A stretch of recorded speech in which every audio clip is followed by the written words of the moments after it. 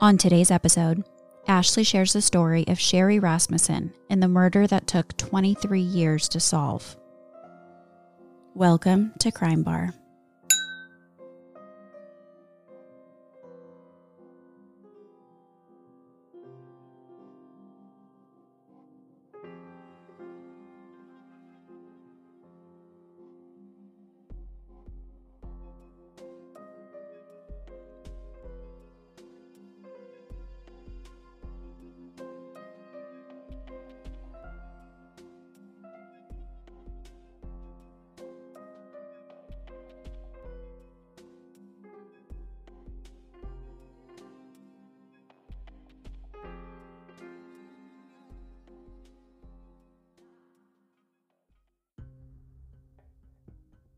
Well, Ashley, I've been dreading this recording since you started talking about it a couple weeks ago and said, Anna, this is going to upset you, disturb you, scar you. I'm sorry. I was like, very cool. Thanks. Thumbs up. I just said it would trigger you. Yeah, but you've used a variety of words ever since then that have... I think I just said upset and trigger. Oh, I put scar in there. Yeah, you definitely put scar in there. Yeah, I'm deflecting. Well, how are you? How are you feeling?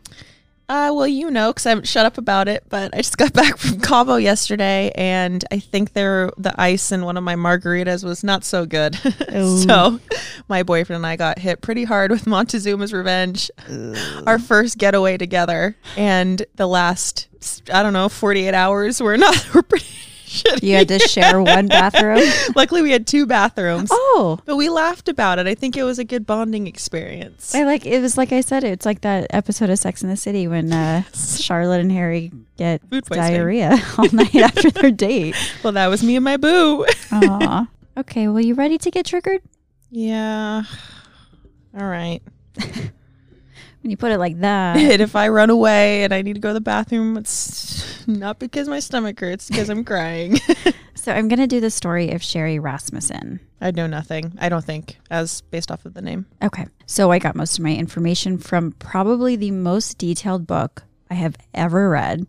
It was 600 pages, but I read it on my iPhone, so it was actually 1,300 pages. Your poor eyes. Oh, yeah. I mean, it's like, no wonder you have headaches. It wasn't good. Yeah. It's called The Lazarus Files by Matthew McGuff.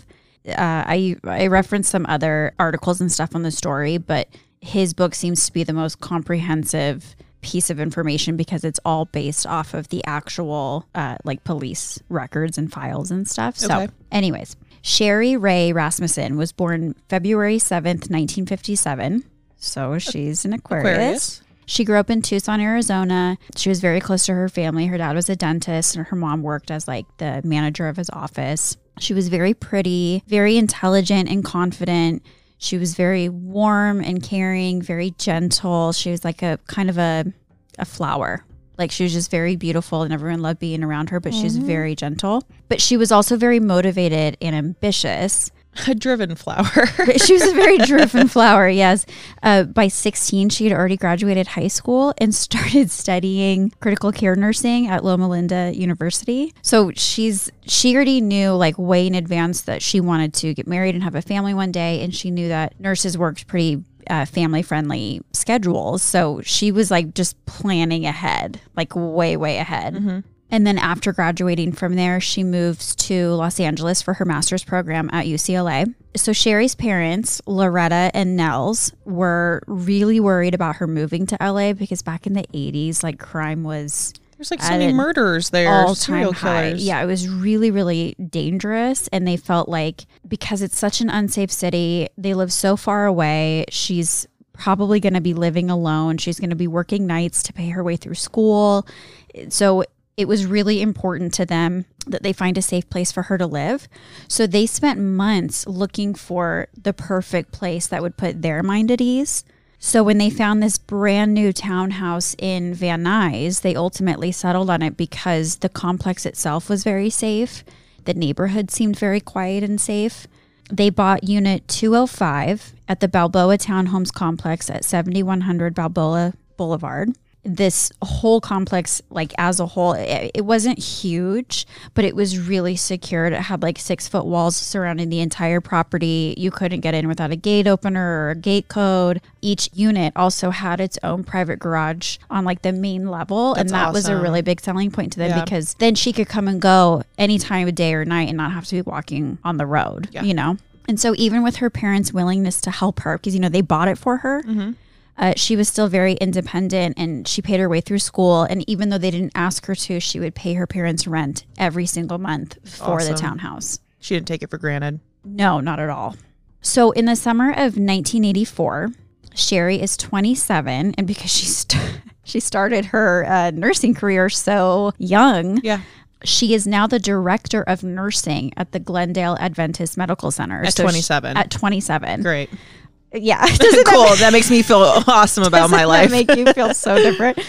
And she's been living in our townhouse for like 4 years at this point. And her best friend Anita decides to set her up with this cute guy named John Rutten. John was from San Diego. He was born February 5th, 1959. So he's also an Aquarius. Like their birthday's like 2 days apart. Yeah. He had recently graduated from UCLA and had a really good job working as an engineer. So he's a little smarty pants. So they instantly hit it off. They're both very outgoing and athletic, and they had a very easy magnetic connection. John said he was so smitten with Sherry. That was like the best word to describe it. Like he was just smitten with her. She carried herself with so much confidence, and she was so successful in her career and at such a young age, which makes it all the more impressive. So impressive. He was very motivated to like be the best version of himself because she was the best version of herself. Oh, that's so attractive. Instead of getting insecure, just like leveling up. Very cool. So being with her felt like inspiring to him, and he told, you know, their friends that there were so many things about her that he wanted to be also. So it's sort of like not a role model. That makes it sound weird, but just like she had certain characteristics and attributes that he just really admired that he also wanted. She made him want to be a better person. Yeah. It's great. So they get engaged only a few months into dating. John moves in with her in her townhouse, and it seems for the most part that everyone liked John, except for her dad, Nels. He was pretty upfront with her about his opinion. He thought John was nice enough, but he felt like his daughter just could do better. Like, I was wondering if her parents got a vibe that he was like, I just met a woman that is awesome, very successful, and she likes me. I need to hang on and get engaged to her ASAP. Like, I don't really know if it was that. Like John and his family was very liberal, very California, and Sherry came from a family that was a little bit more religious, very conservative, gun-toting, Republican kind of, you know, like politics was a big topic between the two families that just didn't vibe. Okay. So Nels is just one of those guys. He's just this big, strong protector type, and he has 3 daughters. They're this is world. The apples. Yeah. So it's just like he felt as capable and confident as Sherry was. He just her dad felt like she really needed a very fierce protector type as her life partner. And he just thought John was weak. And he didn't feel safe. A little bit meek, weak, kind of, you know, kind of that. Like he just thought he was kind of waspy or something.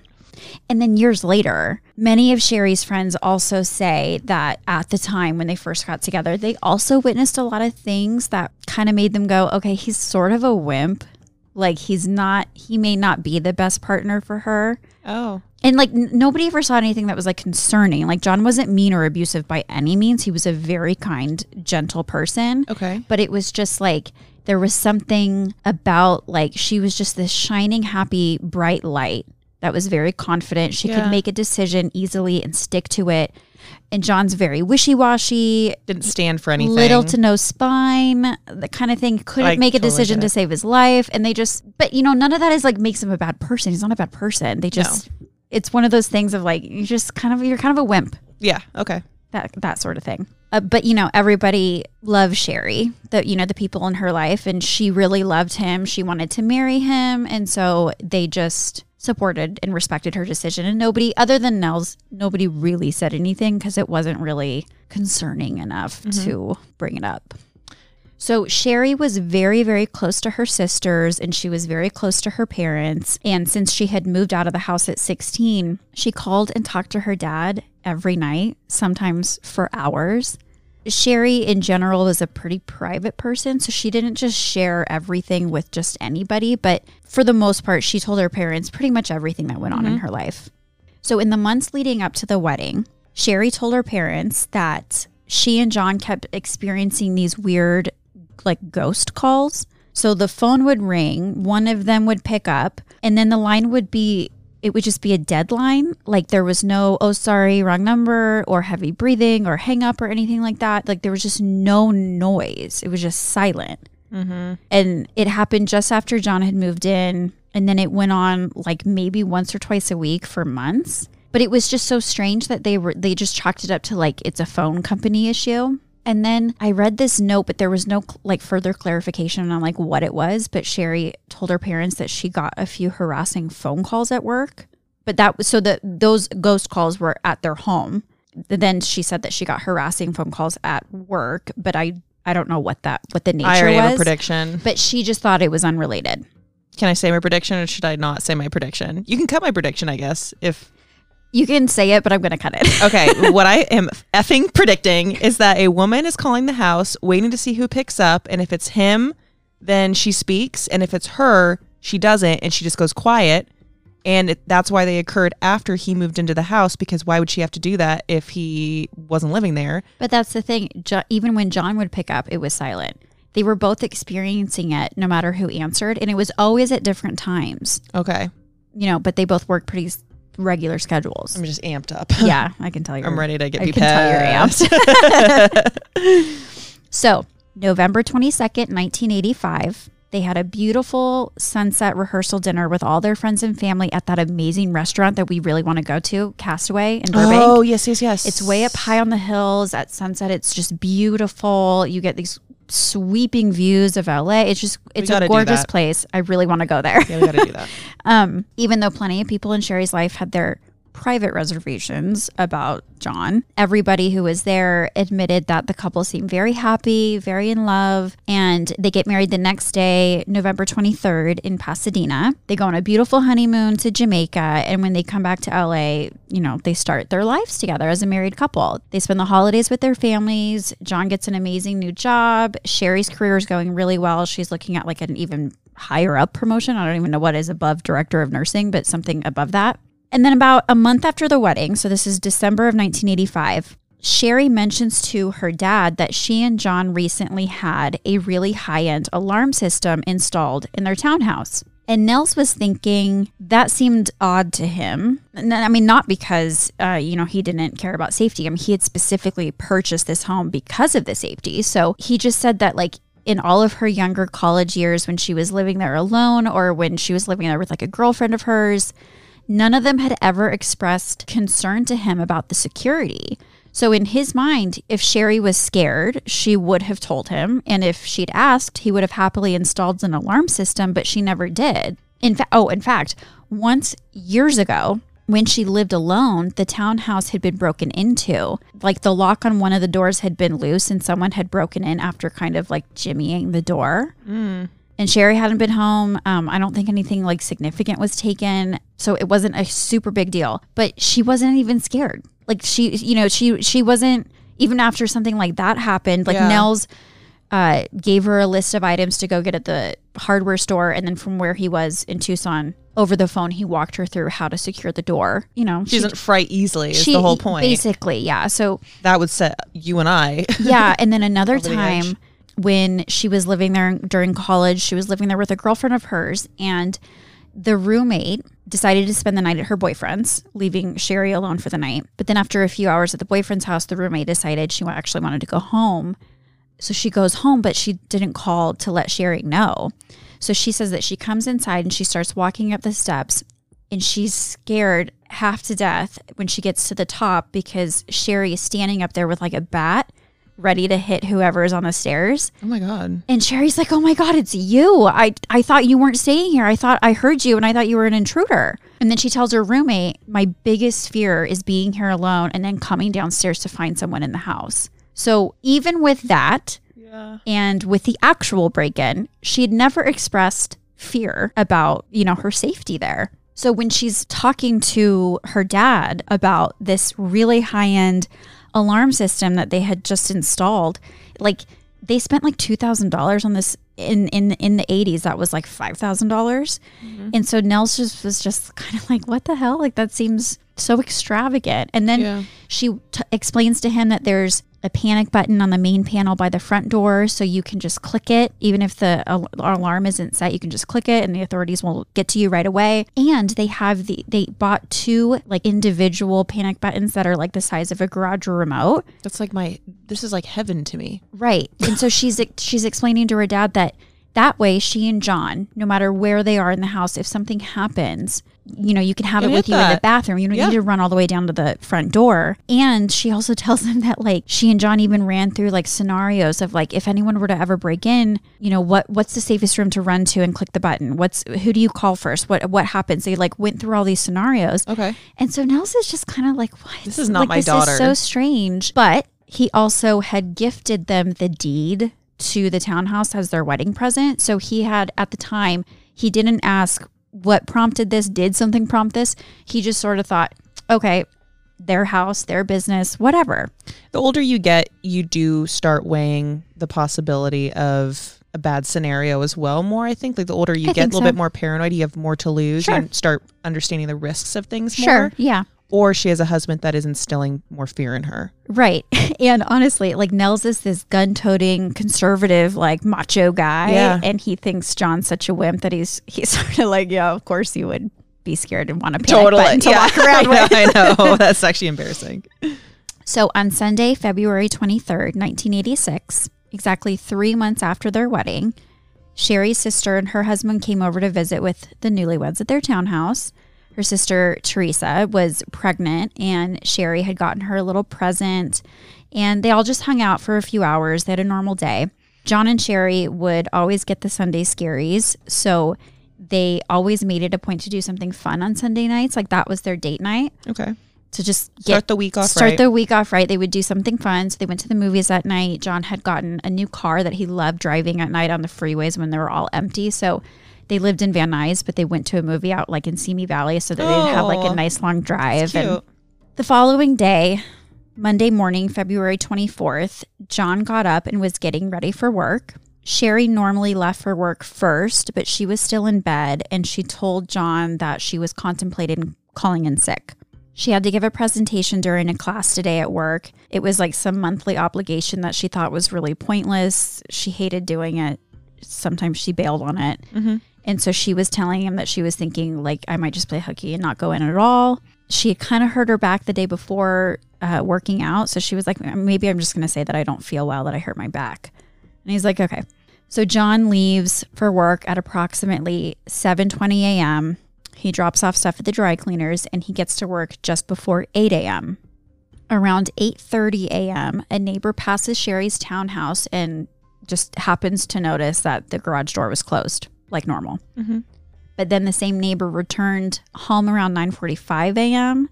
and she notices that Sherry's garage door is now open, but there's no cars inside. And she thought that was odd because she'd lived there like as long as Sherry had, which I think at this point it's like a little over 5 years. Mm-hmm. So she'd lived there as long as Sherry had. And in all those years, she'd never seen the garage door left open with no cars there. Yeah.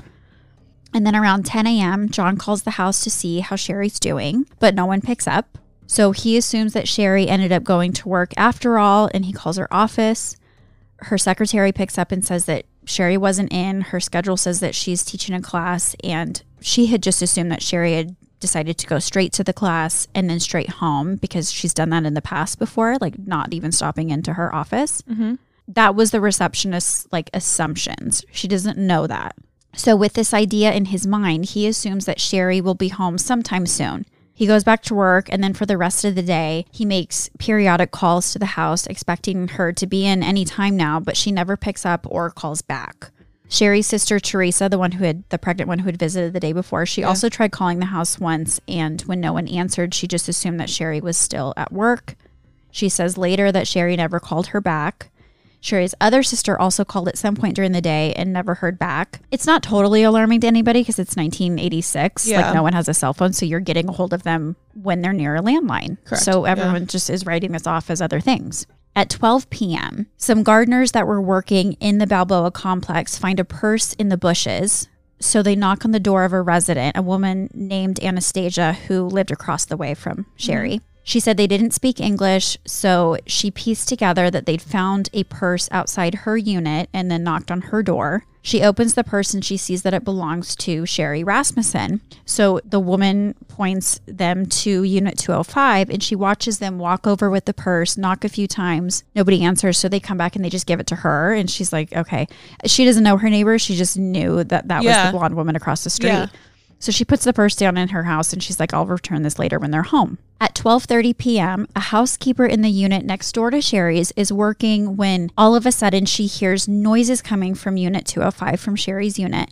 She said she had worked for this person for years, cleaning this person's house on a weekly basis for years. She had never heard anything coming from the neighboring unit before. She said that she heard what sounded like a loud thud and people arguing, and then someone yelled.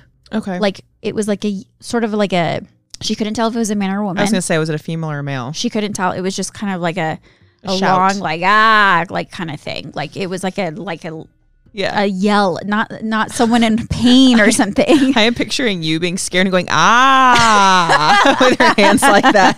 I don't like it. I don't like this at all.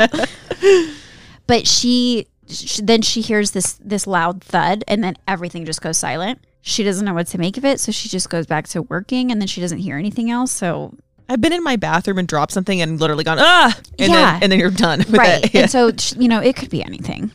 So that evening around 5 p.m., John gets off work, he runs some errands, and he gets home at approximately 6 p.m. When he pulls into the complex, he sees that the garage door is wide open and Sherry's BMW isn't there. So now he's like super confused because he's like, okay, so did she or didn't she call in sick? Either way, she should definitely be home by now. Yes.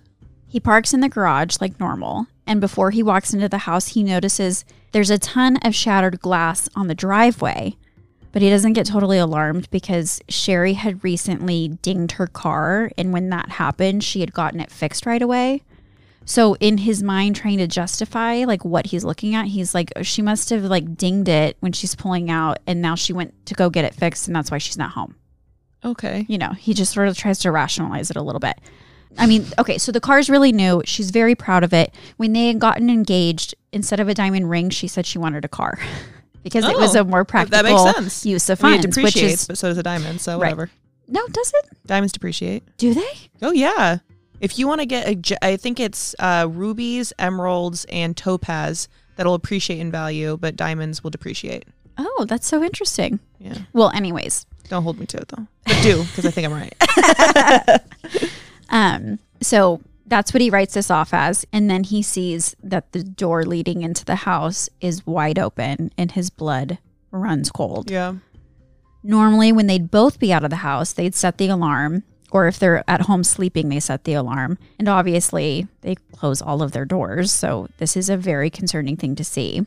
This morning before he left for work, he obviously didn't set the alarm because she was in bed. And then he realizes the day before when they had guests over, they would never go through the front door because they parked in the garage. So they would come in through that door, But they would open the door for guests or to let the cat in and out. And that door, the front one, when you'd open it from the inside, it would automatically unlock. So then once you do that, then you would have to manually lock it. Mm-hmm. It wouldn't just lock, And so then he's like thinking back to the day before, like, did or did I not lock it? Did we lock it after everybody left? And he can't remember. But he knows that he didn't even bother checking to see if it was locked before he went to work because they so rarely use that door. So he drops his stuff and he runs inside, and the place is an absolute mess.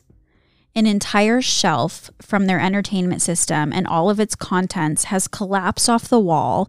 Speakers are hanging off of the wall. There's wires all over the place. End tables have all their drawers pulled out. The contents are just dumped everywhere. Like, it is a crazy mess. A telephone was on the ground next to a shattered vase. The stereo system, VCR, and CD player are all dismantled and stacked on top of each other, sitting by the stairs of all places. And in the middle of all of this mess is Sherry's lifeless body on the living room floor. She's still in her bathrobe. She's barefoot and she's on her back.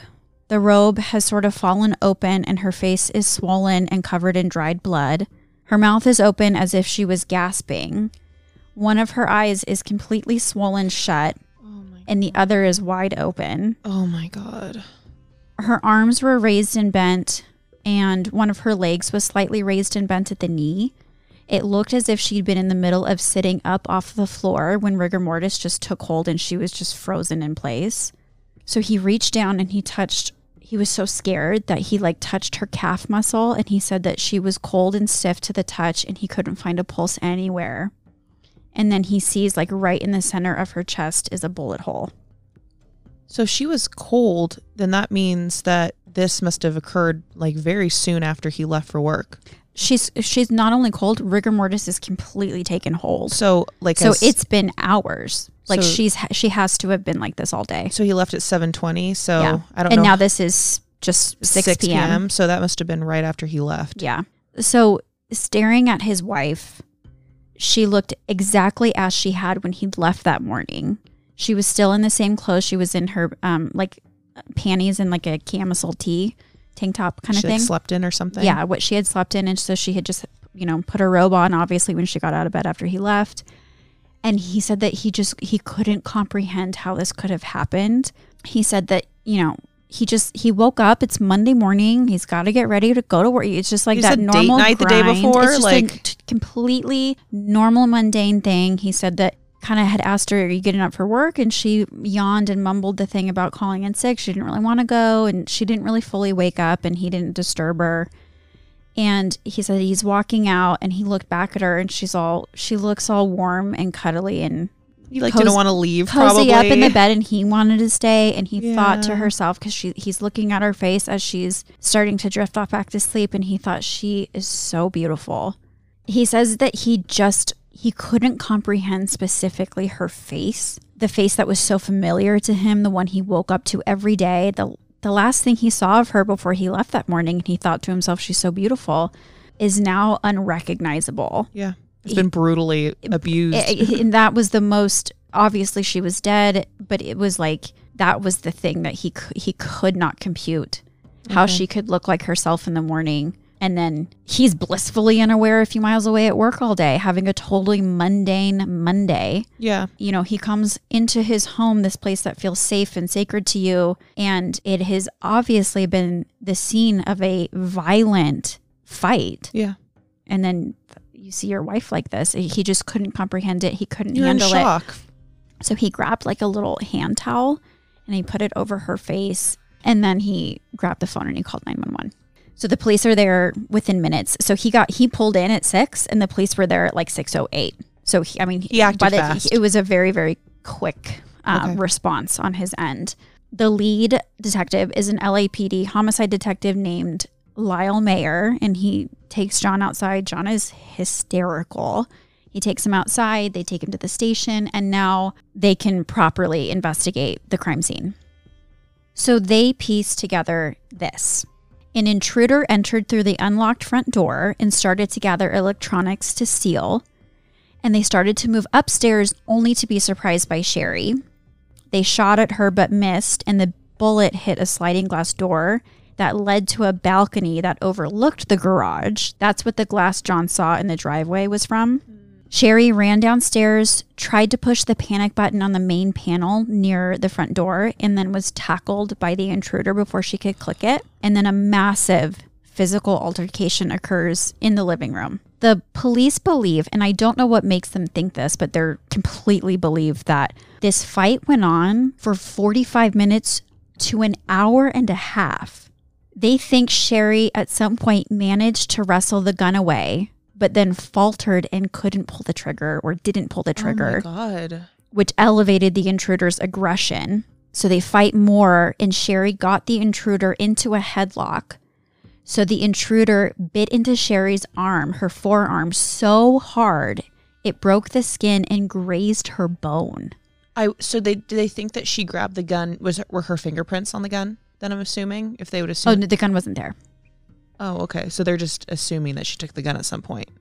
Honestly, I don't really understand how they came up with any of this, but that doesn't make any sense. It's pretty convoluted and confusing. But this is the consensus of what likely happened. Okay, so that's they're trying to build a picture. Yeah, I get it. So when she gets bit in the forearm, Sherry obviously lets go, and that's when the intruder gets the gun back. Pistol whips Sherry in the eye, which stunned her, and then the intruder grabs a ceramic vase nearby, hits Sherry over the head with it, shattering the vase, and Sherry stumbles towards the front door. The intruder grabs a folded quilt from the couch, wraps it around the gun, and then shoots Sherry twice, hitting her in the chest each time, and she collapses to the floor. Then the intruder approaches her, leans down closely, and shoots Sherry in the center of her chest at point blank range. And that bullet went clear through her body, which obviously killed her within minutes. Although what's interesting is that the other 2 bullet wounds in her chest would have also been fatal within moments. So this last one, it was overkill, and it was a very pointed effort to make sure she died. And I also picture them making eye contact with her. Yeah, and literally. Being a very personal thing. Because this person is standing inches from her face and the gun is touching her in the chest, So that's as close as you can possibly be. Like they wanted their face to be the last thing that she saw. Yes. Then the intruder abandoned the idea of taking the electronics, found the keys to Sherry's BMW, and took off in it, leaving Sherry to bleed out. The handmade quilt used as an impromptu silencer was something that Sherry's grandmother had given her a few Christmases before, and she had sewn a neck hole and armholes into it so Sherry could wear it around the house when she was cold, like a snuggie. Yeah. Oh my God. God bless grandmas. And so Sherry always kept it folded in the living room. The police swab the bite mark on her arm for saliva, and they make a dental mold from the teeth. DNA testing obviously wasn't very concrete then, but it was standard procedure to still collect any possible DNA evidence for future testing. At the time, they wouldn't have been able to find the killer based off the DNA swab, but they would be able to see certain factors like whether it was a male or a female. And an officer made a note that just generally speaking, women are biters, not men. However, women are not typically intruders, but they think that just because of the bite alone, they're probably looking for a female suspect. And then after testing it, they confirm it was a female. Blood is found splattered on walls. There are bloody prints found on certain items, but when they look really closely, they realize there are no actual fingerprints, which means whoever made these marks had been wearing gloves. There was a bloody print on the alarm system's panic button near the front door, which is interesting because the button was never actually clicked. So either Sherry was already bleeding and tried pushing it, but just grazed it, or she was already down on the floor bleeding out when someone else smeared blood on it without actually pushing it. And nothing was disabled? Like the alarm system, the wires weren't cut or anything like that? No. Interesting.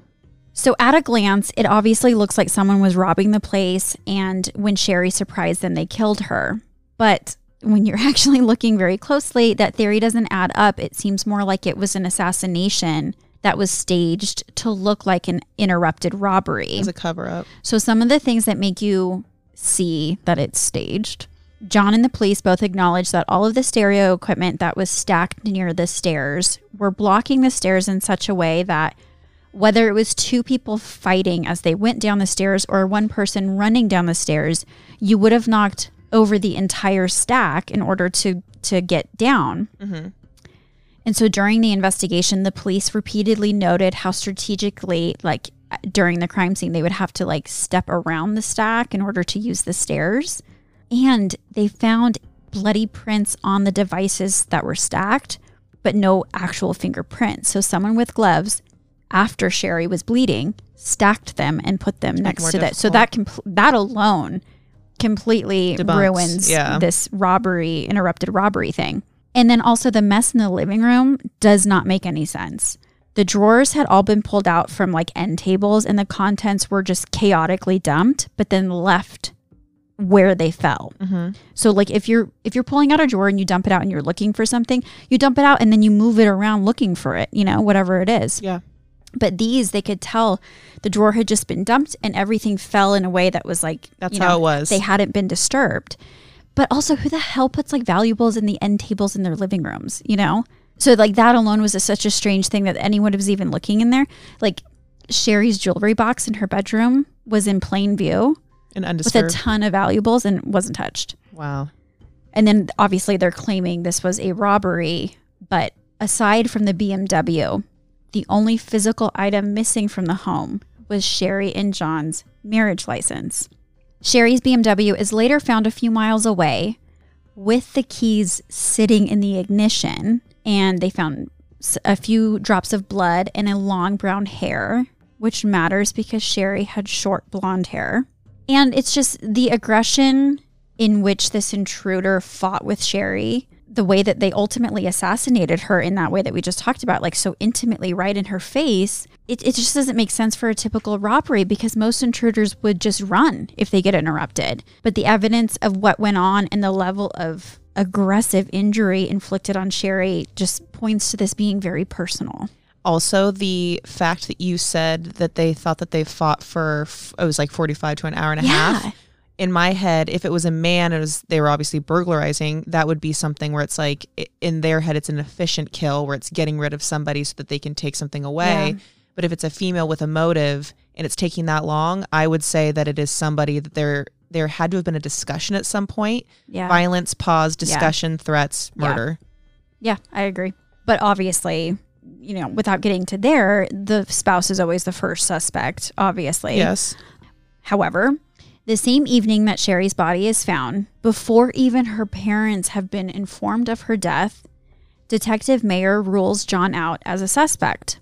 He does that before verifying John's alibi, before properly interviewing him down at the station, before speaking to any friends or family or colleagues of John's and Sherry's. Detective Mayer boasts that he is an excellent judge of character and that he knew right away John was not involved in his wife's death.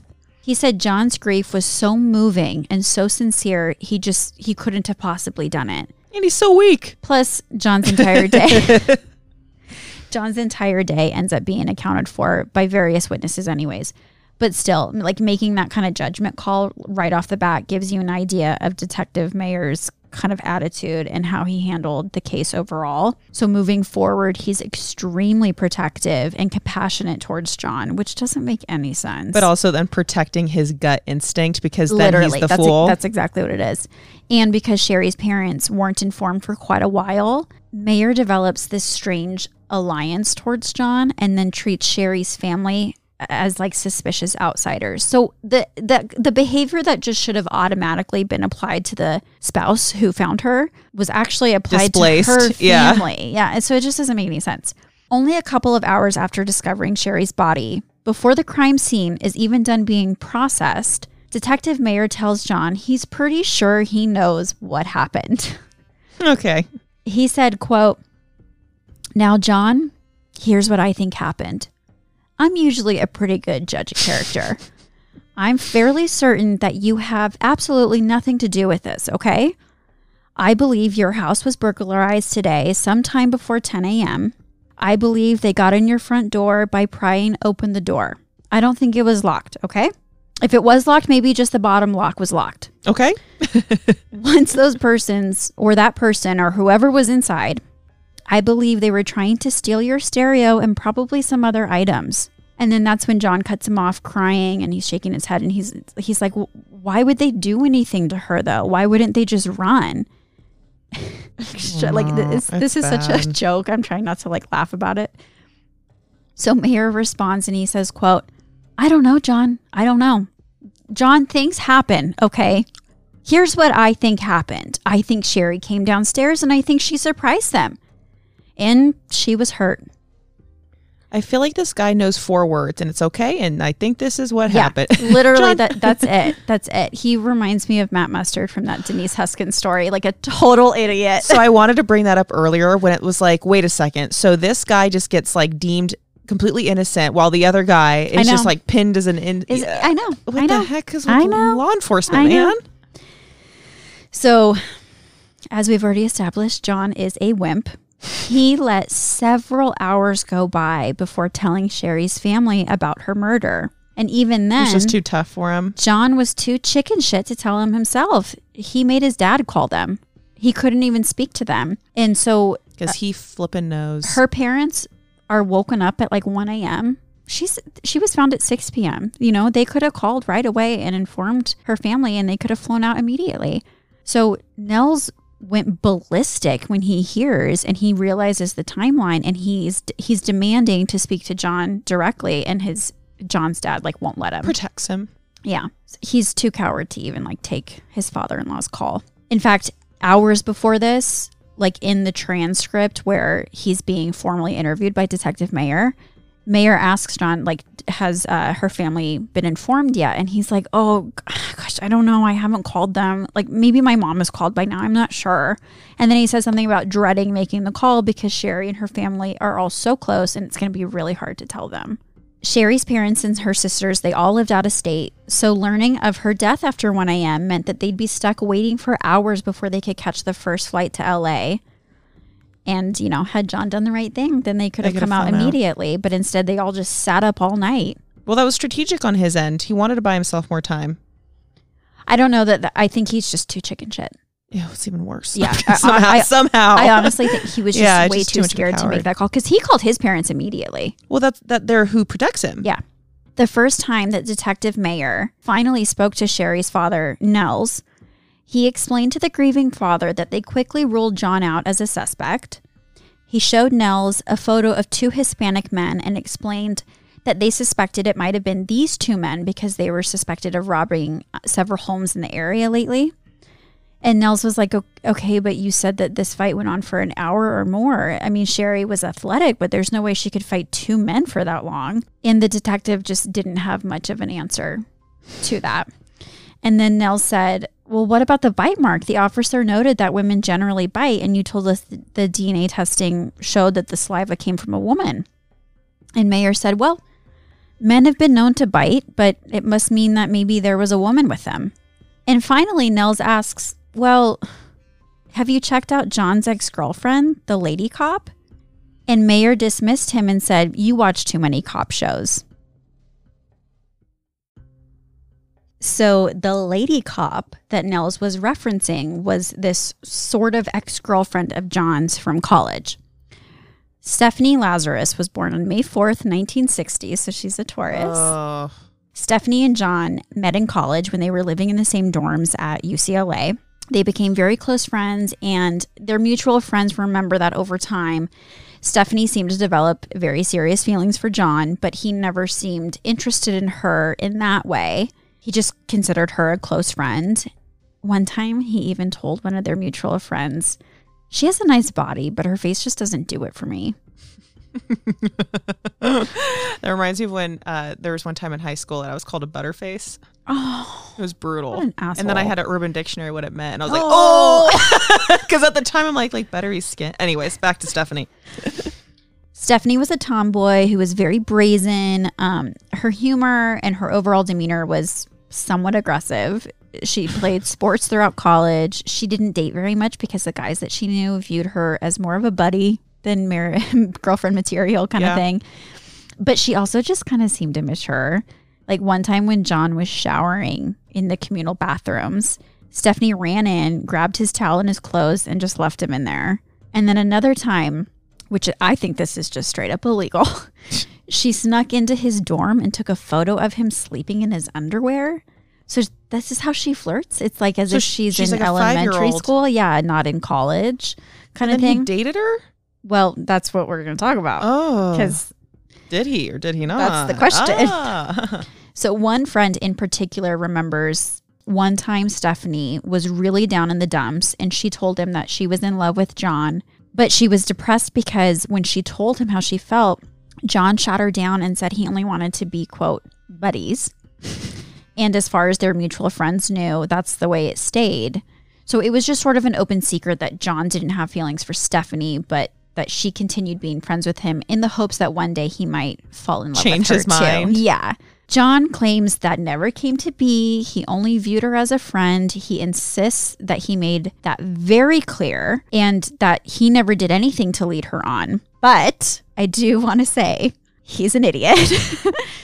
He would do stuff like drive her from LA to San Diego to introduce her to his family, something he never did with any other girls. They spent all their time together. They'd go on trips together, and then eventually they start having sex. He reminds me of a certain someone, and we're not going to say it, but my God. Obviously, Stephanie takes all of this to mean her plan In the is wrong working way. because who wouldn't think that? Yeah. I mean, I would think he's that. like, no, we're just friends. Then they act like boyfriend and girlfriend. So of course she thinks they're dating, you know? She thinks that John's falling in love with her, and she develops a very close relationship with his family and his friends. She does her best to integrate herself into his life as much as possible. And all signs point to this being a success because this all continues even after college. Like, John even took her as his date to his like work Christmas parties. So he actually had serious feelings, I can guarantee, for her, but he was just embarrassed by it because she was always written off by other guys. Yeah, I don't know. I don't know. So John, on the other hand, he says that he only ever viewed her as a friend, and he thought that Stephanie understood that. He thought when they started sleeping together, they both viewed it as casual sex between friends, nothing more. He considered her a wonderful person, one of his oldest friends, and he thought they were on the same page as far as their status went. And he insists to this day that she was never his girlfriend. I guess this is like a PSA if there's anybody listening here. You can't have casual sex and introduce them to the family. No. You just can't do that. He said they would see each other maybe a few times a month. Sometimes they'd have sex, sometimes they wouldn't. He says all in all, he thinks they probably slept together 25 to 30 times between 1981 and 1984. That's not that much. Stephanie had become a police officer with the LAPD after graduating from UCLA. So between the police academy and then obviously starting that job, it's a very demanding job and draining. So she didn't complain to him that they didn't see each other more than a couple times a month. Mm-hmm. So John's having his cake and eating it too, conveniently ignoring how much he's actually toying with Stephanie. And Stephanie is so desperately in love with him, she doesn't even see this for what it is. Or if she does, she just accommodates him however he wants because she gonna lose him. Stubbornly believes like eventually he's going to change his mind. Doesn't sound like a Taurus at all. My God. I see nothing. There's no resemblance. I thought you meant like I see no red flags. That's like the Taurus like mantra. I see no red flags. I refuse to see them. Oh my God. In February of 1984, for his 25th birthday, Stephanie throws a massive surprise party for John. She invited all of his friends and family, and everyone there says that she very much acted like the birthday boy's girlfriend. So it was a real gut punch for Stephanie to find out a couple days after throwing this party for him that in all the years they'd been sleeping together, aka the time that she thought they were in a relationship, John was regularly seeing lots of other girls.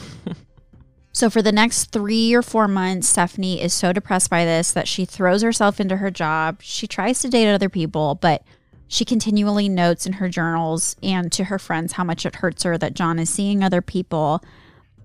But she sort of has the attitude of like, I'll just be patient and like wait it out. He'll come back to me eventually.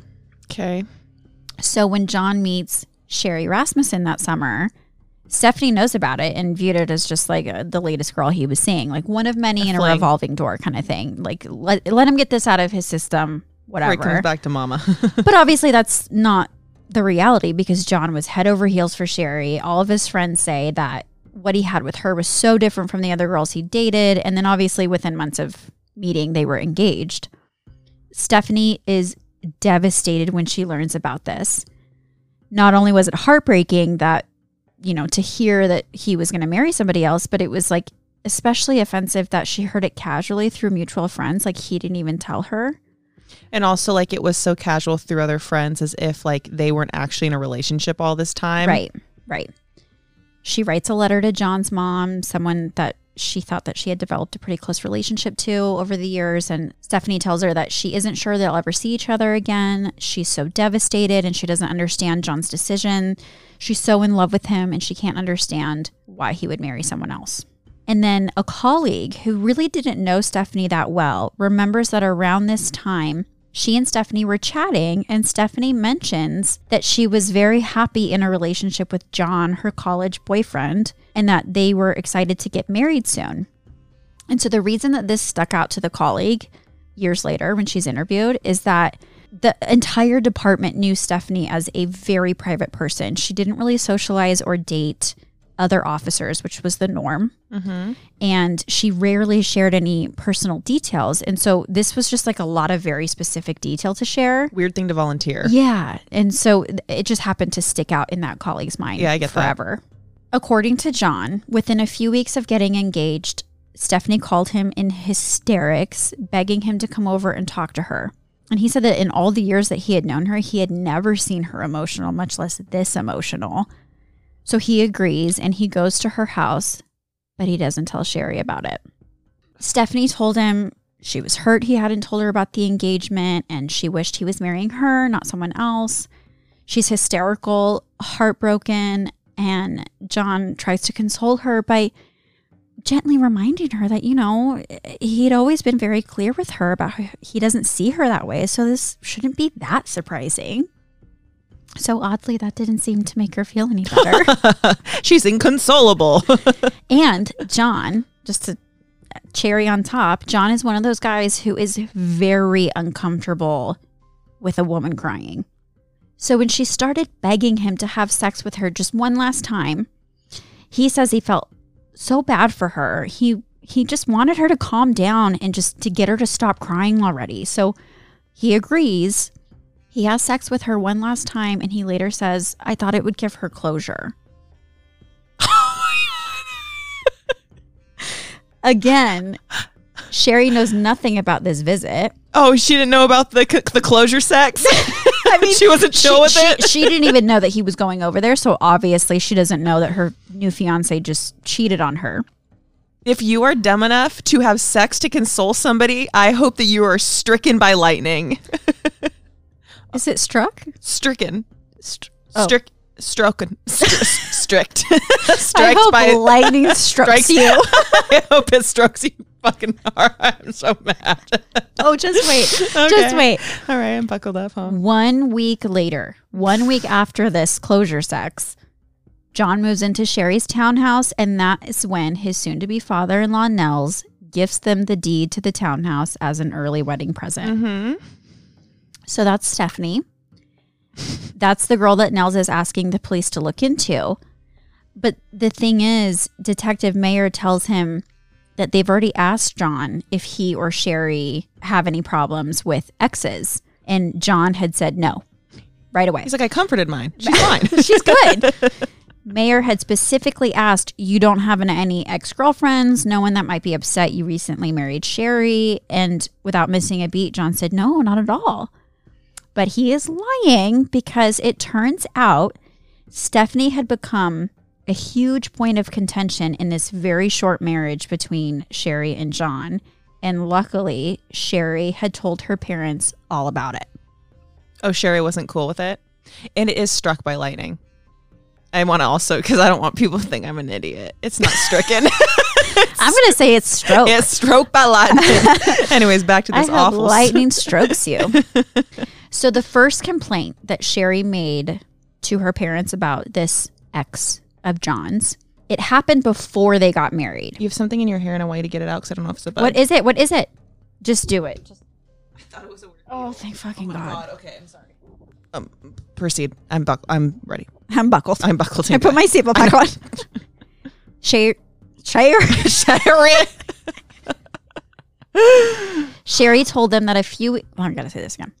Sherry told them that a few weeks after getting engaged, she's at work one day, she's sitting at her desk, and a brunette walked in.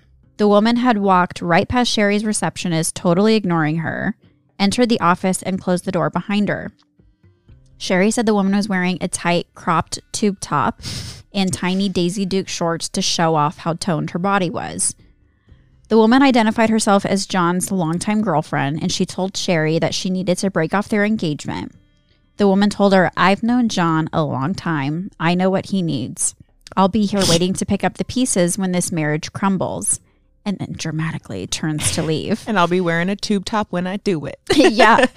And so Sherry was not fazed, and she chuckled and said, "No, I don't think we'll be needing your services." And that really irked the brunette. And so she turns and dramatically says, "If I can't have John, no one will, including you. Oh, and by the way, we're still sleeping together." And then she walks out. The receptionist did not hear any of the stuff that had been said. She just could verify that a brunette woman wearing these clothes came in, talked for a few minutes, came out, and then Sherry came out crying and went home early that day. Sherry did not tell her parents the part of the conversation where the brunette claimed that John cheated. She told them everything except that part. However, John later says that evening he came home from work and Sherry confronted him about it. He says he confessed to sleeping with Stephanie. He completely told Sherry the truth. He insisted that this girl from college, they never even dated. They just had slept together a few times. It was very casual, and she was kind of hung up on him, and she just wasn't someone they needed to worry about. So he begged Sherry's forgiveness, and after a long conversation, they decided to stay together. You want to know what I hate? I'll tell you. I don't like the fact that she is someone that means apparently nothing. She's not even an ex-girlfriend. She's someone that you don't even have to worry about, yet he cared enough about consoling her that he had sex with her. Mm-hmm. Oh, excellent observation, Anna. Thanks. Yeah. John is the only person who says that Sherry found out about the cheating, and he insists that she forgave him under the agreement that he would never see this woman again, obviously. And so hearing this later, Sherry's friends and family, they say that she never shared with him that John cheated on her, but they can also see how if Sherry had already decided to forgive him and stay, and obviously she would have been humiliated, it makes sense to them that she may have just kept this a secret. I do understand that. So, I think that that's what happened. Yeah. So that had been in the summer of 1985, and then John and Sherry get married that November. And then in December, Sherry made her second complaint to her parents about John's ex. Sherry and John were at home, and the ex showed up at their townhouse. Sherry was surprised because, one, this meant that John had at some point given her their address, and somehow she'd gotten into the complex without anyone buzzing her in. She showed up at their actual front door. And then, two, John had promised never to see her again, so why the hell is she showing up? She showed up with a pair of skis and asked John to wax them for her. And John says, okay. Sherry was so mad because he said yes instead of telling her to get fucking lost. He was very polite, scared almost, like non-confrontational. And she said that the woman was very like peacocking and aggressive and openly flirting with John, and she stayed so long that Sherry had to say, "You need to go." I would kill them. Yeah. So she tells her parents that after the ex left, they'd gotten into this big argument. She told John, "Do not wax those skis." And he's like, No, you don't understand. It would just be so much better if I just did it and I don't ruffle any feathers and she'll go away. So this scaredy cat is fine ruffling his wife's feathers. Yeah, no, this is a personality type. What's his birthday? But this chick from college that he swears he never dated. Do you know what his birthday is? He's an Aquarius. He's an Aquarius. Okay. Yeah. And she's the Taurus. Wait. Oh, no, I thought Sherry. The married couple are both Aquarius. With a day apart or 2 days apart. Yeah, but it's the ex Stephanie is the Taurus. Okay, I was just wondering. The third complaint Sherry made to her parents was then a couple weeks later after this. It wasn't totally surprising, but it's now January of 1986, and Sherry is pissed because she's home alone, and the ex shows up at the door to pick up her freshly waxed skis. Again, she didn't get buzzed in, so somehow she's making her way into the complex. And she has the same attitude, very peacocking kind of thing. But that particular detail was very odd to Nels, because it's one thing if she got lucky and followed another person in the first time. But for that to happen twice was odd, because remember, Nels had owned this townhouse for almost the entire time that Sherry had lived in it. And when he and his wife would come to visit, he knew from personal experience that the security was very, very tight. So if Sherry would get like hung up at work and couldn't get home right away, the management wouldn't even let them in. Even though his name is on the deed, he wasn't listed as a resident. So they would have to wait until Sherry got home to let them in. They would just have to sit on the road. But he wasn't, Nels loved that. That's a huge reason why he bought this place, you know? And so he really appreciated that. But so the fact that this woman has now gotten past that, management, multiple security gates, all that stuff, it's happened twice. It just doesn't make any sense. It's like that part is actually quite unsettling. But she's a cop. She has a badge. She can flash that badge. She can get in anywhere. Yeah. Honestly, that part is never really explained. Okay, I bet it's a badge. It could be. The fourth complaint comes a few weeks after this, so now it's mid-January. Sherry calls her parents in tears. They said Sherry did not cry easily, so this was really, really bad. Oh. She said that she decided to work from home one day unexpectedly. Normally, John would have gone into work late that day, but he had a meeting, so he'd gone to the office early. She said it was around 10 a.m. She was upstairs doing paperwork, and she heard a noise downstairs. So she goes down, and she finds John's ex standing in the middle of the living room in her full police uniform, including the gun on her hip. Sherry had been so shocked, she didn't know how the woman had gotten in, and she didn't know how long she'd even been there. The woman told her she was expecting John to be home. And obviously, Sherry tells her to leave, and the woman left without any objection. So when Sherry tells her parents about this, they speculated that obviously if she's in uniform, she's on duty, so she's going to just obey and leave because otherwise Sherry could call the cops, and then how do you explain that, you know? This made Sherry wonder, obviously, if the ex usually came over while she was at work, and she had asked John repeatedly to stand up to this woman, but he was just too scared to. So she realized that between the ex's dominating demeanor, someone who is clearly used to getting her way, and then someone like John who's terrified of confrontation, this is kind of left Sherry in the middle to deal with it. It's awful. This was the fourth time in 6 months that Sherry had confided in her parents about a disturbing encounter with this particular ex, but she had never mentioned the ex's name or any other identifying details apart from the fact that she was an LAPD cop. That was it. The fifth time that Sherry complained about the ex was on January 28th, 1986. She was having lunch with a friend, and the friend later recalled the date so easily because that was the day that the Space Shuttle Challenger had exploded. So it was all anyone was talking about. They, meet for lunch, and she remembered Sherry saying that, oh, I feel so bad for all the people who died and their loved ones. It's just so terrible. And so during this lunch, Sherry told this woman, her friend, that an LAPD cop named Stephanie, someone that John had dated in college, had been harassing them lately. She wouldn't leave them alone. And Sherry didn't give any details about what harassing meant. She didn't tell her anything. But she did say something to her that she was wondering if this ex was following her because she kept running into her in weird places like the dry cleaners or the gym, stuff like that, or the gas station. Like of all places in Los Angeles to run into someone at a gas station, that makes no sense. But she repeatedly ran into this same ex at a gas station. So do you know, I don't remember when you said that she called her dad about getting the alarm installed. That was in December. And then, okay, but then I'm curious because if she's telling her dad about all of these things, then he shouldn't be shocked that they want to get an alarm system. All that stuff happened after the alarm. Got it. Later that same day, the Space Shuttle day, Sherry calls her parents and reiterates that she's had this feeling of being followed lately. And she thinks that sometimes the ex dresses up as a boy and then will sit like a few tables away from her and John at restaurants. Oh my God. I believe it. Yeah. So for her birthday on February 7th, Sherry and John spent a few days in Tucson with her parents, and they had a really nice time.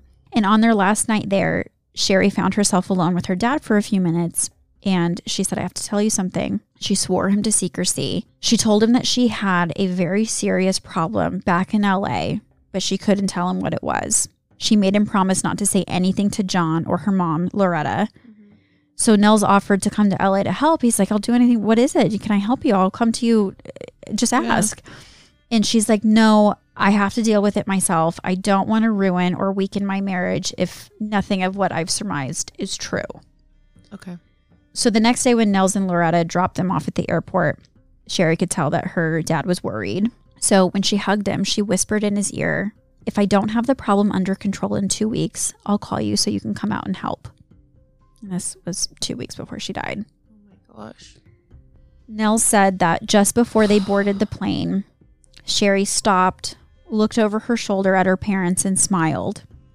This was the last time they saw their daughter alive, and Nels said for the rest of his life that whenever he pictured Sherry in his mind, it was that image he saw.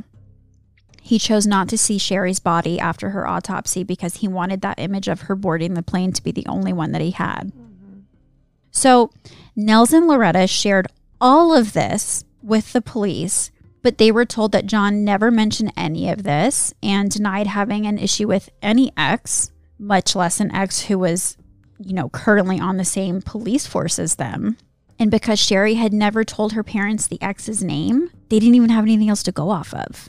And because the cops believed they'd solved the case, they didn't speak to Sherry's friends who had also heard about the harassment from the ex, some of who knew the woman's name. Yeah. And in a particularly disgusting part, Nels had once mentioned to detectives that when Sherry first moved to LA, he had tried to coach her, his sweet, gentle daughter, on how to defend herself if ever she was attacked.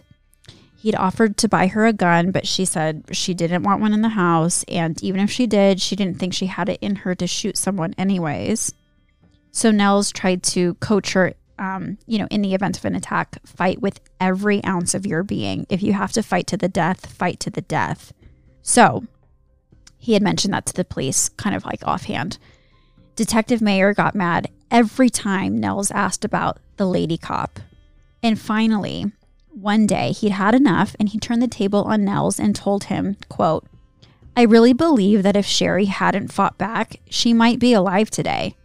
It's possible that by coaching her to defend herself in a physical altercation actually resulted in her death. So that's like right up there with Matt Mustard claiming that sexual assault victims like to relive that thrill and excitement of their assaults. So Sherry's case remains open and cold, and life goes on. In 1989, John reconnects with Stephanie. They go to Hawaii together. What? Where they have sex multiple times. Even though John always insisted that he didn't have an ex that they had any problems with. Apparently, before he took this trip to Hawaii, he called the police, Detective Mayer, who was investigating his wife's murder, just because he wanted confirmation that they knew without a shadow of a doubt that Stephanie was definitely not connected to Sherry's murder. No, you're fine. Go have a good time. She's not in any way connected. Aloha. Yep. So clearly John didn't want to believe Stephanie could be involved, but the question lingered somewhere in his pea-sized brain enough that he needed to double check that he wasn't about to have sex with his wife's murderer. So this is basically the reality of this detective formed a connection with him, belief that he had worked this story out. So then when Sherry's parents come in and start badgering about this cop who's been harassing them, and you got to look into this cop, blah, blah, blah, and John's like, no, we didn't have a problem with an ex. And obviously he probably did tell them at some point, yeah, her name is Stephanie Lazarus. She is an LAPD cop. And what the police did with that, I don't know. Mm-hmm. But, years later, that question, that thing that Nels keeps talking about is still in his mind somewhere. So he got confirmation that she wasn't involved, and he went and banged a bunch in Hawaii. But nothing really seemed to come from their reunion. Like, they didn't start dating or anything like that. John still didn't want to date her. So they go their separate ways. Stephanie married a fellow cop and adopted a daughter, and then John remarried and started his own family as well. Nels and Loretta are the only ones who keep working at Sherry's murder. They know in their gut that the police are wrong, and they're not willing to move on like everyone else has. The night that they were woken by the call telling them that their child was dead, they had to sit at home for hours waiting for the first flight out to LA. So Nels said that he had sat down and written out everything he could think of about Sherry's life the last few months. Her work life, her friendships, her marriage. Sherry was usually so cool and calm and collected, so confident and so independent.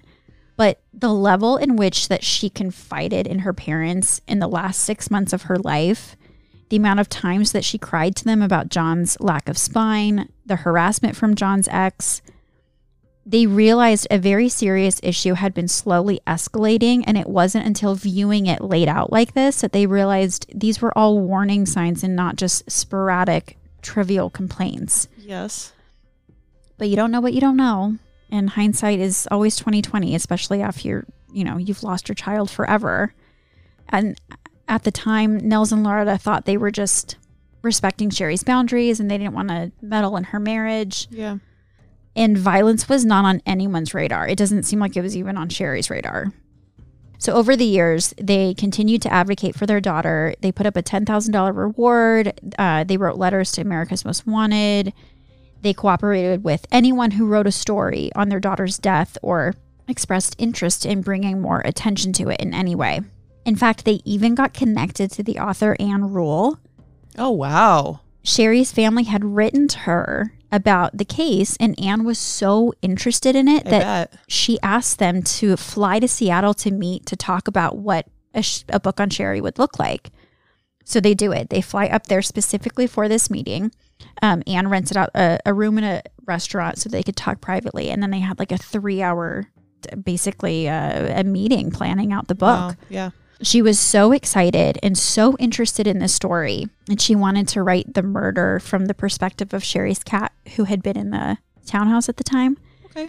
And so, yeah, that seemed like a little bit odd to the Rasmussens, but like they didn't care. They were just so grateful that someone with this much influence could look at the case and see what they saw. Absolutely. So that was all that mattered to them. Anne told them that since she lives in Seattle and not in Los Angeles, she relies on a private investigator who was a retired LAPD detective to help her with her research process. Okay. So she told the Rasmussens she was so excited to do this, even gung-ho. Yeah.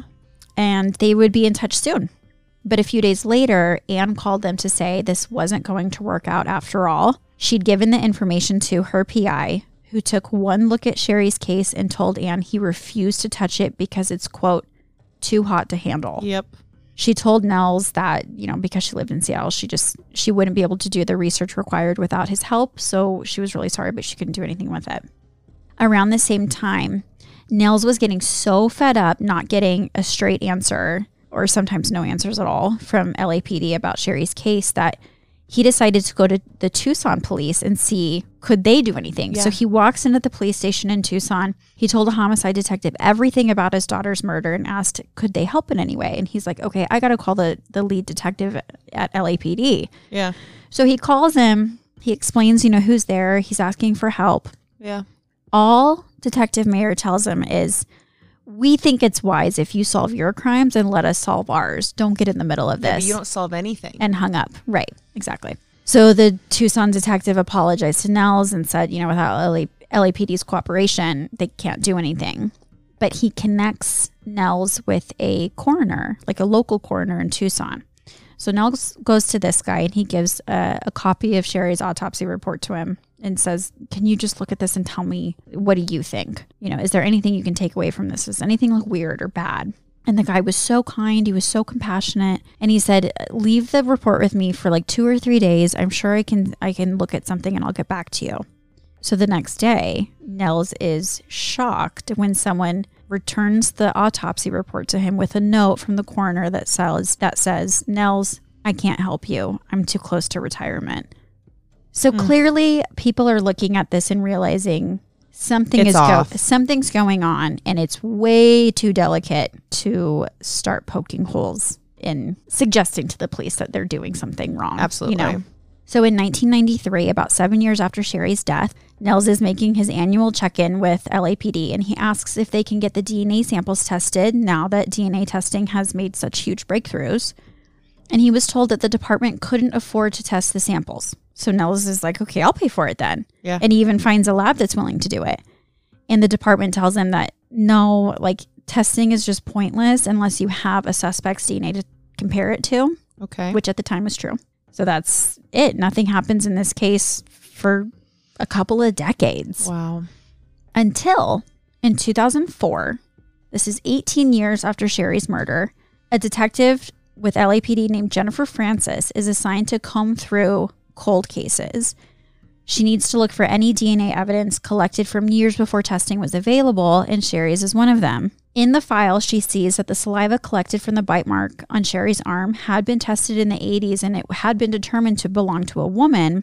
However, Sherry's file contains zero mention of any female suspects. There's no mention of Nels and Loretta repeatedly bringing up John's ex. And then she finds a small handwritten note from Detective Mayer. It's dated November 19th, 1987, so that's 9 months after Sherry's murder. The note reads, John Rutten called, confirmed Stephanie Lazarus, P.O., was former girlfriend. And she's like, oh my God, does P.O. mean police officer? So she looks in the database and she sees that LAPD has had a detective named Stephanie Lazarus since like the early 80s. Mm-hmm. So she's like, okay, I got to have all of the DNA evidence tested. And then when she goes to check it out, she finds that 11 years before this, only weeks after Nels had called and offered to pay for the DNA testing, a Van Nuys detective named Phil Morit checked out all of the DNA evidence from Sherry's case. Her file does not show that anyone requested the samples be checked out, and the evidence is never returned. When Morit is asked about it, this is 11 years later, he says he has no memory of checking out the evidence and he has no idea what happened to it. So it's all just missing. Who's her? Didn't she marry someone that was in the department? She did. It's not him. It's not him. I was like, whoa. So just when you think all hope is lost, Jennifer sees that there is one DNA sample, the saliva from the bite mark, that was not listed in the items that Morit had checked out. But she doesn't know where it is. So she knows for certain that he didn't take it out that day, but it's somewhere. So she starts hunting it down. She calls the coroner and she asks them to check if it happens to be with them still. They check their database and they say no. So she does her job and she's like, then can you go check your freezers by hand? So they do it. And in the very back of a freezer, they find Sherry's sample, and it has been shoved in the back, and the freezer wall has like damaged the envelope, which had the case number on it. Mm-hmm. So every time that it wasn't technically in their database, but Sherry Rasmussen's name was on the envelope. So that's how they knew it was definitely hers. So she takes this to her, whoever's above her, explains her theory that this Stephanie Lazarus cop must be involved somehow, and they should get a DNA sample from her and test it against the saliva. Would be smart. She is taken off the case. Yeah, okay. But then, in 2009, Sherry's file came across someone else's desk, a male detective this time, and he notices all the same things that Jennifer Francis did 4 years before, and whoever his supervisor is allows this to go through. So maybe we're not so sexist now in the year of, 2009. Yeah. 2004. Yeah. So they're like, okay, how do we get a DNA sample from this Stephanie Lazarus? And then they find out that she's a detective in the art theft division, which is like right next door to their office. So this theory that, a police officer had committed murder 23 years ago and then risen in the ranks in the very department investigating the crime, that's obviously a theory that you don't just go talking about. Yeah, you can't just throw out. So this was a very confidential discussion. They know that if Stephanie killed her, she would have done it when she was off duty. And records show that Stephanie had the day off the day that Sherry was murdered. They know that Stephanie wouldn't have used her department gun, but more likely her personal gun. Mm-hmm. And so after some digging, they discovered that a few weeks after Sherry's murder, Stephanie had reported her personal gun, a .38 Smith & Wesson revolver, being stolen. But she had reported it stolen to Santa Monica police, not LAPD. Jurisdiction. Yeah. And Sherry had been shot with a .38 revolver. But the final nail in the coffin that got a judge to agree to get a DNA sample. Yep. After repeatedly combing through everything on Sherry's case, they noticed that in addition to all of that DNA evidence that's now gone, there are also multiple papers missing, like records missing, that don't make any sense. And so they speculate that the items that were missing probably mentioned Stephanie Lazarus by name. They're like, okay, but who could have removed that? And how could they have removed it? They're like, that's not easy to do. So in the 1990s, Stephanie had worked in the Van Nuys division, the very department where Sherry's file was being stored. Mm-hmm. And they learned that she most often volunteered to work everyone's least favorite shift, the early morning one where the department was mostly empty.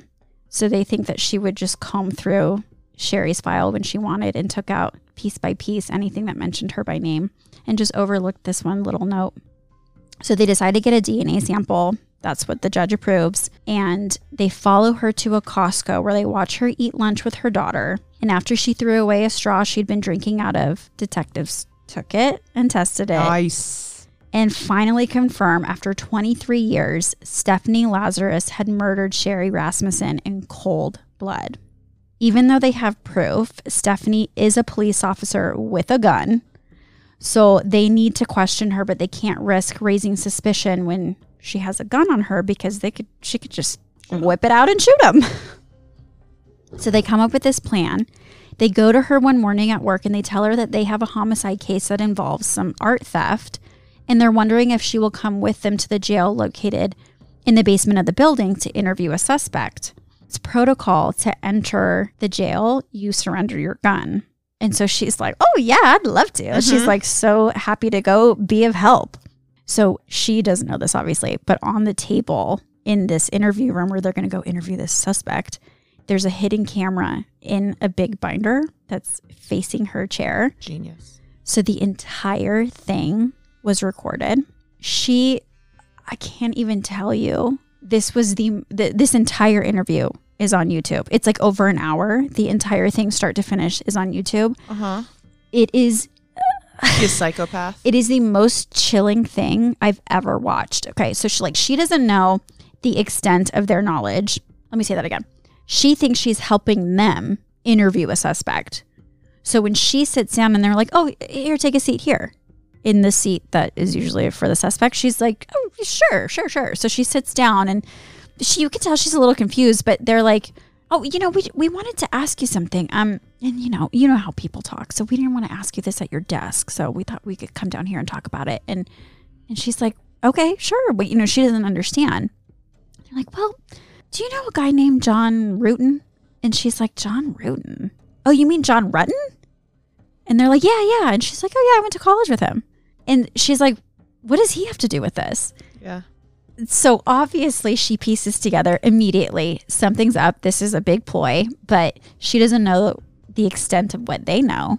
So she doesn't want to give herself away just on the off chance that they don't know anything. But she is a freaking sociopath. So watching her try to be a normal person, to try to be cash, like let's try to be really casual, I have nothing to hide kind of thing. Like that alone is so weird. Then you can see the panic, but she's trying to hide the panic and try to play normal, which is clearly a difficult thing for her to do. Oh, I need to know what she looks like. Oh wait, no, I want you to. I've been dying. I know, but I want you to see this little clip that I'm going to put on Instagram. Okay. Like there's a specific clip that I like cut, and I'm going to put it on like our Instagram post for this episode where she's trying to act casual. It is so. She's like, "Hey, okay." Bothersome. I want to just fucking. Just show it to me because I am dying. This is almost done. I've been fiending for close to an hour. Sorry. Oh!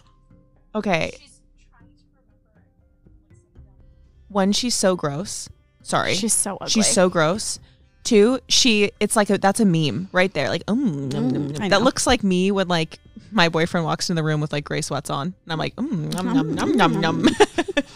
I showed Brett. He like walked in when I was watching it, and so I just kind of briefly told him what this was, and he was watching it, and he's like, "Oh my god, look at her eyes! Yeah, they're dead. So scary. They're dead. Yeah."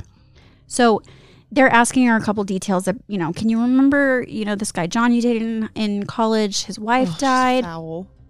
His wife had was killed. And she's like, yeah, I kind of remember something like that. She's claiming she really didn't know the wife. She didn't even remember her name. She may have seen like a flyer around the department or something about her dying, but she doesn't know her. She doesn't recall ever meeting her. And the detective, they just keep pushing and pushing and pushing. And eventually they're like, did you ever like fight with her? Like, did you ever duke it out with her?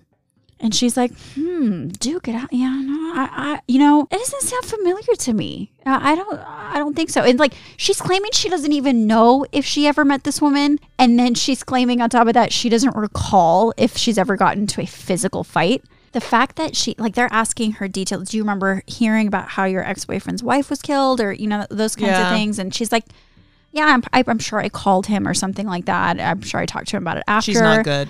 Her attitude, her dismissive attitude of like trying to act like this is so trivial. Like it's as if they're asking her, can you remember what you had for lunch on this random Tuesday 20 years ago? Anyways, very upsetting interview.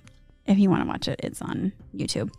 After an hour, she definitely realizes she's being treated and viewed as a suspect in Sherry's murder. So she gets up and she's, ready to walk out. And so she walks out into the hall, tries to get her gun back, and she's arrested on the spot. So, it goes to trial. In March of 2012, Stephanie Lazarus was sentenced to 27 years in prison for the murder that she had almost gotten away with. Mm-hmm. So when Stephanie joined the LAPD in 1983, she was required to write an essay, and part of it read, quote, I view my role as a police officer as first an enforcer of the laws. As a police officer, I must also help people and be a mediator of their problems. One of the most important aspects of a police officer is as a role model. If people see that I am honest, trustworthy, and do a good job, they will respect me, the job, and the department. And 3 years after writing those words, she murdered Sherry Rasmussen in cold blood, and then staged the crime scene to throw off and confuse her colleagues. So Nels Rasmussen lived for 30 years after losing his daughter, but he never gave up hope that one day justice would be served. He continued to advocate for his little girl every day, and luckily he lived to see his daughter's murderer brought to justice, while simultaneously being witness to a light being shone on more proof of serious police corruption and cover-ups, especially when it comes to protecting one of its own. And his gut instinct that something fishy was going on was validated and proved. Trust that gut. And that's the story of Sherry Rasmussen's murder. Well, I feel like, I don't know why you thought that would trigger me. I feel like I kept it pretty cool. You kept it cool because you were prepared. I was also as cool as Stephanie, I believe, in that interview. Super chill. Super chill, super normal. I have a question about, was I right about the fight scene? With why did it last so long? Was there discussion? Like, did she ever discuss that? No, she's never admitted to anything. Oh, okay. To this day, she has not admitted to anything. So there were a lot of things about the police's speculation on what happened that is still speculation because she's never admitted to it. And I don't know what it was that made them think that they fought for so long, for 45 minutes or up to an hour and a half. Yeah. It's such a strange thing when mostly the mess was just contained to the living room. So I don't know why they thought that, but there for sure was a massive fight. And I found this one part of the book that I read was very interesting. He explained that in the police academy, the recruits were required to take a physical course on gun retention. Like, it's designed to teach the future officers how to physically fight with someone in order to prevent anyone from taking their gun from them. So by the end of their academy training, all male and female recruits had fought with each other in this course. And one of the male recruits remembers specifically that Stephanie, despite only being 5'7" and 130 pounds, was one of the toughest fighters in the room. Really? He remembers she was the strongest, toughest, and most aggressive of all the female recruits. And when she was cornered, she would literally go ape shit to get out of a hold or escape. In fact, every male recruit that she fought, all of whom were significantly larger than her, remember how elusive she was and how aggressively she fought in these drills, and that the only reason that they ever managed to overpower her was simply the discrepancy in their size. So imagine how difficult that must have been for Sherry, not expecting to find someone in her house and then who fights like that. You don't stand a chance. No. She has that crazy girl strength. Literally. That crack strength. She's got those crazy eyes and that crazy strength. And she was just, that's Victorian. I know, stubbornness to see it through. Yeah. And then just recovers and gets married and has a kid. Yeah, no problem. Can you believe that? Honey, boyfriend, if you're listening to this, I'm nothing like her. Except for some things. No, I'm serious. I'm not like her. No. Just the stubbornness. You're nothing like her. And that's the thing. If someone breaks up with you or is like, I don't see you like that, you're like, okay. I'm like, bye. I Yeah. will not try to convince you. No. That was really, really good. Thanks. I feel like you're you pick excellent male betrayal stories. I don't mean to. I didn't know about that. Like when you read this at a glance, it doesn't really dive into that stuff about John. Mm-hmm. It's more about like this vengeful girlfriend from college, ex-girlfriend, Mm-hmm. you know, like that kind of like. They don't paint him as having anything to do with it. No. And I do want to say, he says that it devastates him beyond anything that he could explain, that Sherry is dead because of someone in his life, and that if they had never met, Sherry would probably still be alive, and that's something that he has to live with forever. And I don't know what if anything he has said on the fact that they had sex a few years later, but can you imagine, just imagine for a moment, this horrible thing happens to you. You lose your partner in this vicious, senseless act, and in your mind, you don't want to believe, so you don't believe that your ex had anything to do with it. And you just want to be comforted by this woman who's always there. This is years later. It was like 2 years later that they Yeah. went to Hawaii. So let's just say you know, your life goes on, you move on, you reconnect with someone, you have sex a bunch in Hawaii, and then you find out like 20 years later, she is the one who killed your wife. Like, could you, I can't even, it's one thing to You slept next to that woman. register. Well, you slept with that woman. I know, like, but I mean, there's sleeping something very next is, I think that's more vulnerable, sleeping next to somebody versus, I don't know. There's something about that. I mean, they're both vulnerable. You're just entrusting yourself. Your lights out. Like you're Yeah. unconscious ultimately next to Yeah. somebody. That to me is it's a very vulnerable time. But I really don't like the fact that he still, I mean, his personality type is just so predictable to me, but like the fact that he can't even take responsibility with that statement when he said that he is just feels so bad that like someone in his life did that to her, where it's like, no. You can just take a quick step back and say, if I hadn't slept with this woman, if I hadn't visited this woman at her house, if I hadn't continued to allow her to show up at my door, then she maybe wouldn't have been dead. Yep. Take a little bit of responsibility. Yep. You are a piece of shit. Yep. John, if you're listening, we don't I like you. literally don't like you at all. Yeah. Borderline hate. Yeah. Yep. I totally agree. Well, good All right. job, Ash. Thank you. Sorry for the triggering, but No, it's okay. It's okay. I'm pretty mentally strong, so I just think kidding. this is a wonderful example of like why you have to tell people about what's going on in your life. And also because if don't she- marry idiots that don't that should have be your the back. first thing. Like marry someone with a little spine first. But like if something's going on in your life, like don't keep it a secret. Because if she hadn't confided in her parents and her friends, Stephanie would still be walking free, gotten away with this murder. It's very true. Wow. Okay. Well, I was gonna say, well, I'll start telling you everything, but Yeah, I you already already do. Okay. Love you. Love you. Bye. Thank you for listening. If you enjoyed this episode, please rate, review, and subscribe wherever you enjoy listening. We owe everything to the many journalists, authors, filmmakers, psychiatrists, and psychologists whose extensive work and expertise we pulled from to share this episode with you.